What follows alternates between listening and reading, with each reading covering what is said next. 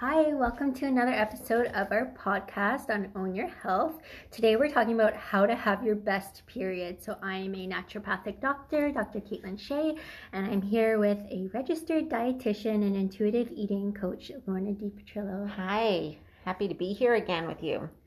So we have all the best tips on how to have your best period. We focus on hormone imbalancing and finding the right lab tests and proper supplementation and the best foods to eat for your best hormone balance. All right, let's face it. If you're a woman, you're struggling with your period one way or another, from one sort of standpoint of inconvenience to pain. There's something going to be nagging with the period. Something sucks at some point, whether it's your mood, you're dying on the couch with cramps, you have headaches, you're bloated, and you look like you're pregnant for 1 week of the month.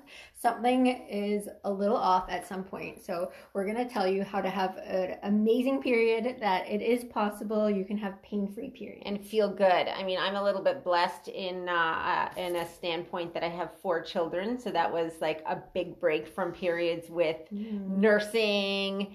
But by the time the periods came back, wow, like they were very, very intense with a vengeance. Absolutely.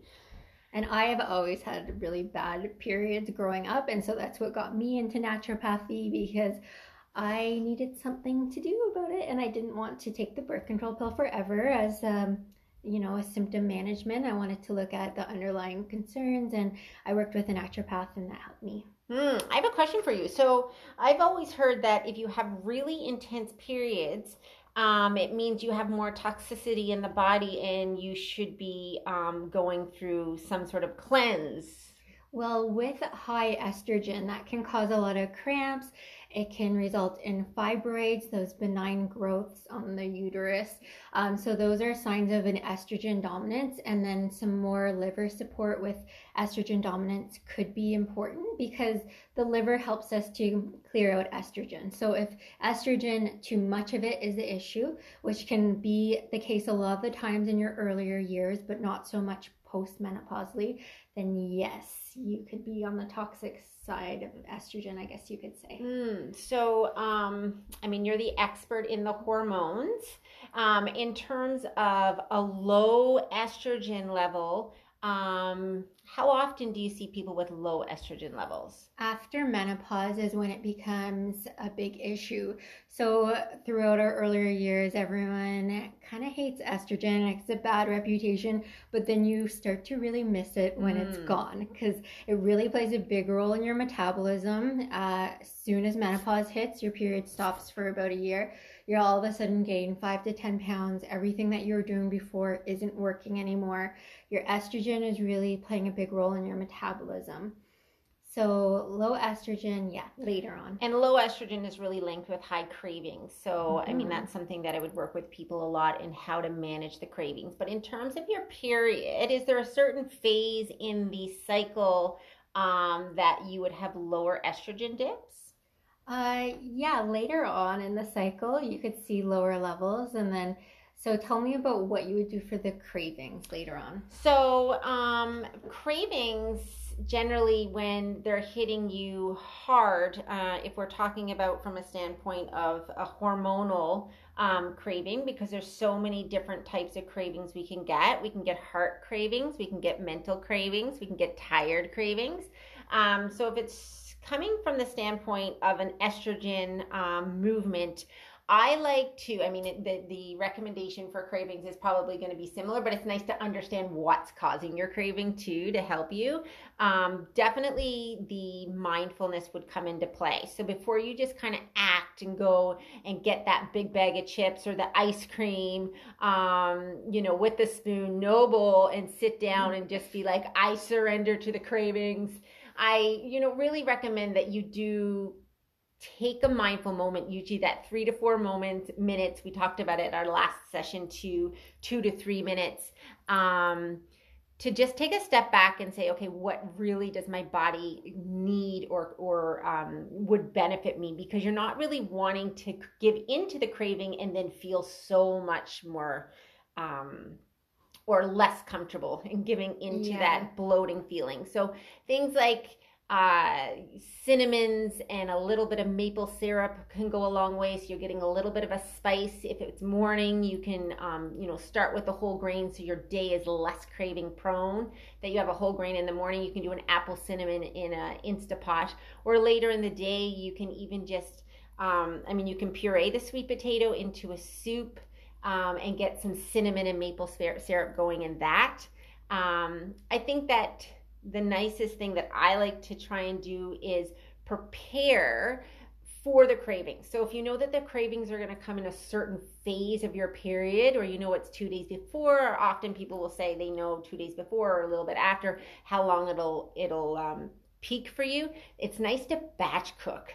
So you've got things prepared before those cravings hit. Yeah, because we know it's typical that the energy is lowered a bit when you're bleeding in the first day of the bleed, or especially as it gets heavier.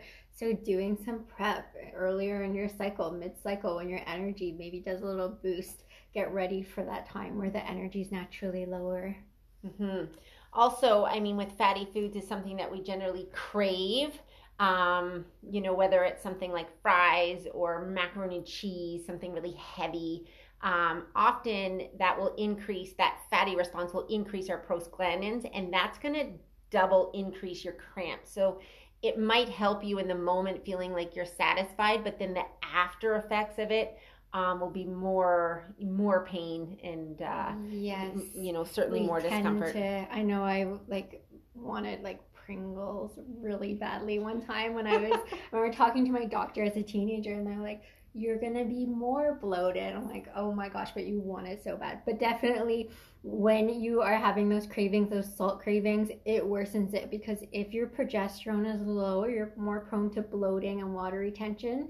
And so this is where Lorna talks about diuretics and in terms of food, like celery. And what else would you do? Well, in terms of the bloating too, you'd want to go for low sodium, because sodium is just going to attract the water. It's going to make you more bloated after. So things to help cleanse you would definitely be plant-based fruits and vegetables, depending on the cycle and what your belly is feeling like.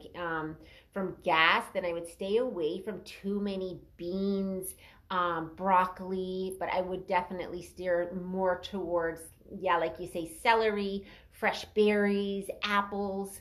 This is where the intuitive eating comes in, because you get to know your body, how the gut's feeling, what's the mind doing, because it's the full 4 weeks and it can fluctuate so much. Yes, and we also talk about iron-rich foods on your period. Absolutely. So especially if your periods are really heavy or you're losing more iron. So what are your favorite? You love plant-based protein. So what are your favorite ones for on your period? So if you're going to go for a nice iron dose, tofu is going to be the best bang for your buck with iron, and then beans and lentils. So, just then I was kind of saying stay away from beans and lentils if you're in a gassy phase or with the period, but you can also do dose dependence. You don't have to load up. If you are having some sort of a tortilla or a wrap or something, it's just a bit of beans on top, but the key is you want to have vitamin C with it. So you're doing your citrus, tofu can be complemented with bell pepper, and that vitamin C is going to help the absorption of the iron. Oh, nice. Yeah, we like that. There is another thing that you want to be careful with if you are someone that struggles with iron, because if you were to test somebody's levels, for example, and iron comes back, some people I find are maybe in the normal range, but they don't feel their best. Mm-hmm. So they can be at the low normal, but still do okay with a little bit of iron. How do you feel about that? For the iron, we look at the ferritin, the storage form of the iron, and optimal we say is over 80. So when you're anemic, you're under 10. So a lot of people hang out in that 20 to 30, and they're not really at their optimal levels. And that's especially important if you're in those fertility years where there could be a pregnancy, there could be some blood loss coming up, that you want to start with your optimal ranges. With iron. So you want your stores to be good. Yes. Okay. So In terms of iron, another thing that can block your iron absorption is polyphenols, which is actually an antioxidant in our teas. So depending on black tea, green tea, depending on what your how much of something that you might be having, but the caffeine is in conjunction is decreasing our iron absorption. So if you are having a green tea, we do know it to be a very powerful, potent antioxidant property that we usually promote to have that. I know I like green tea lattes and matcha tea. It's a really big thing now. I make the energy balls with it, so I definitely promote it. But in terms of if you do struggle with iron, you just want to be aware that that polyphenol can actually decrease your iron absorption. Yes, so you're tired, you're drawn to caffeine, but maybe not the best idea. If you are iron deficient, don't go for that green tea until the period is over. And get your levels checked. So make sure that your lab work is up to date. If you haven't been in to get a regular lab work in a while, come and see you, get your lab work done. Yes. And know what your levels are, and know what you're dealing with in your body. Know what your normal range is for you and how you feel even with those numbers. Yeah, I think that's the most important thing too to take away from hormone talks is really that test, don't guess. Look at what your exact hormone levels are like and then treat them appropriately. I usually use herbs and supplements to help bring the hormones back into balance depending on what's too high, what's too low. And then we talk more about nutrition and day-to-day things that we do as well and work together a lot with that. So yeah, I think those are some great things to get started on to have your best healthiest period, and we're here to work with you one-on-one. We are covered under benefit plans too. We know the year's ending, so people are getting in now before the year ends. So get in touch with us if you get in touch with your health. One other little small point that some people with digestive IBS struggle with, that would be even more prominent with their periods, and they struggle with pain and digestive issues. So whether you're more prone to constipation or diarrhea and the bowel gets all shaken off, is the FODMAP diet. So some people do well with that. So certain vegetables and fruits, even though we're promoting plant-based, might not register well with your system. So that's kind of where the individualized, personalized eating care can come into play too. These things that we think are like easy every day can be a little more complicated or individualized, that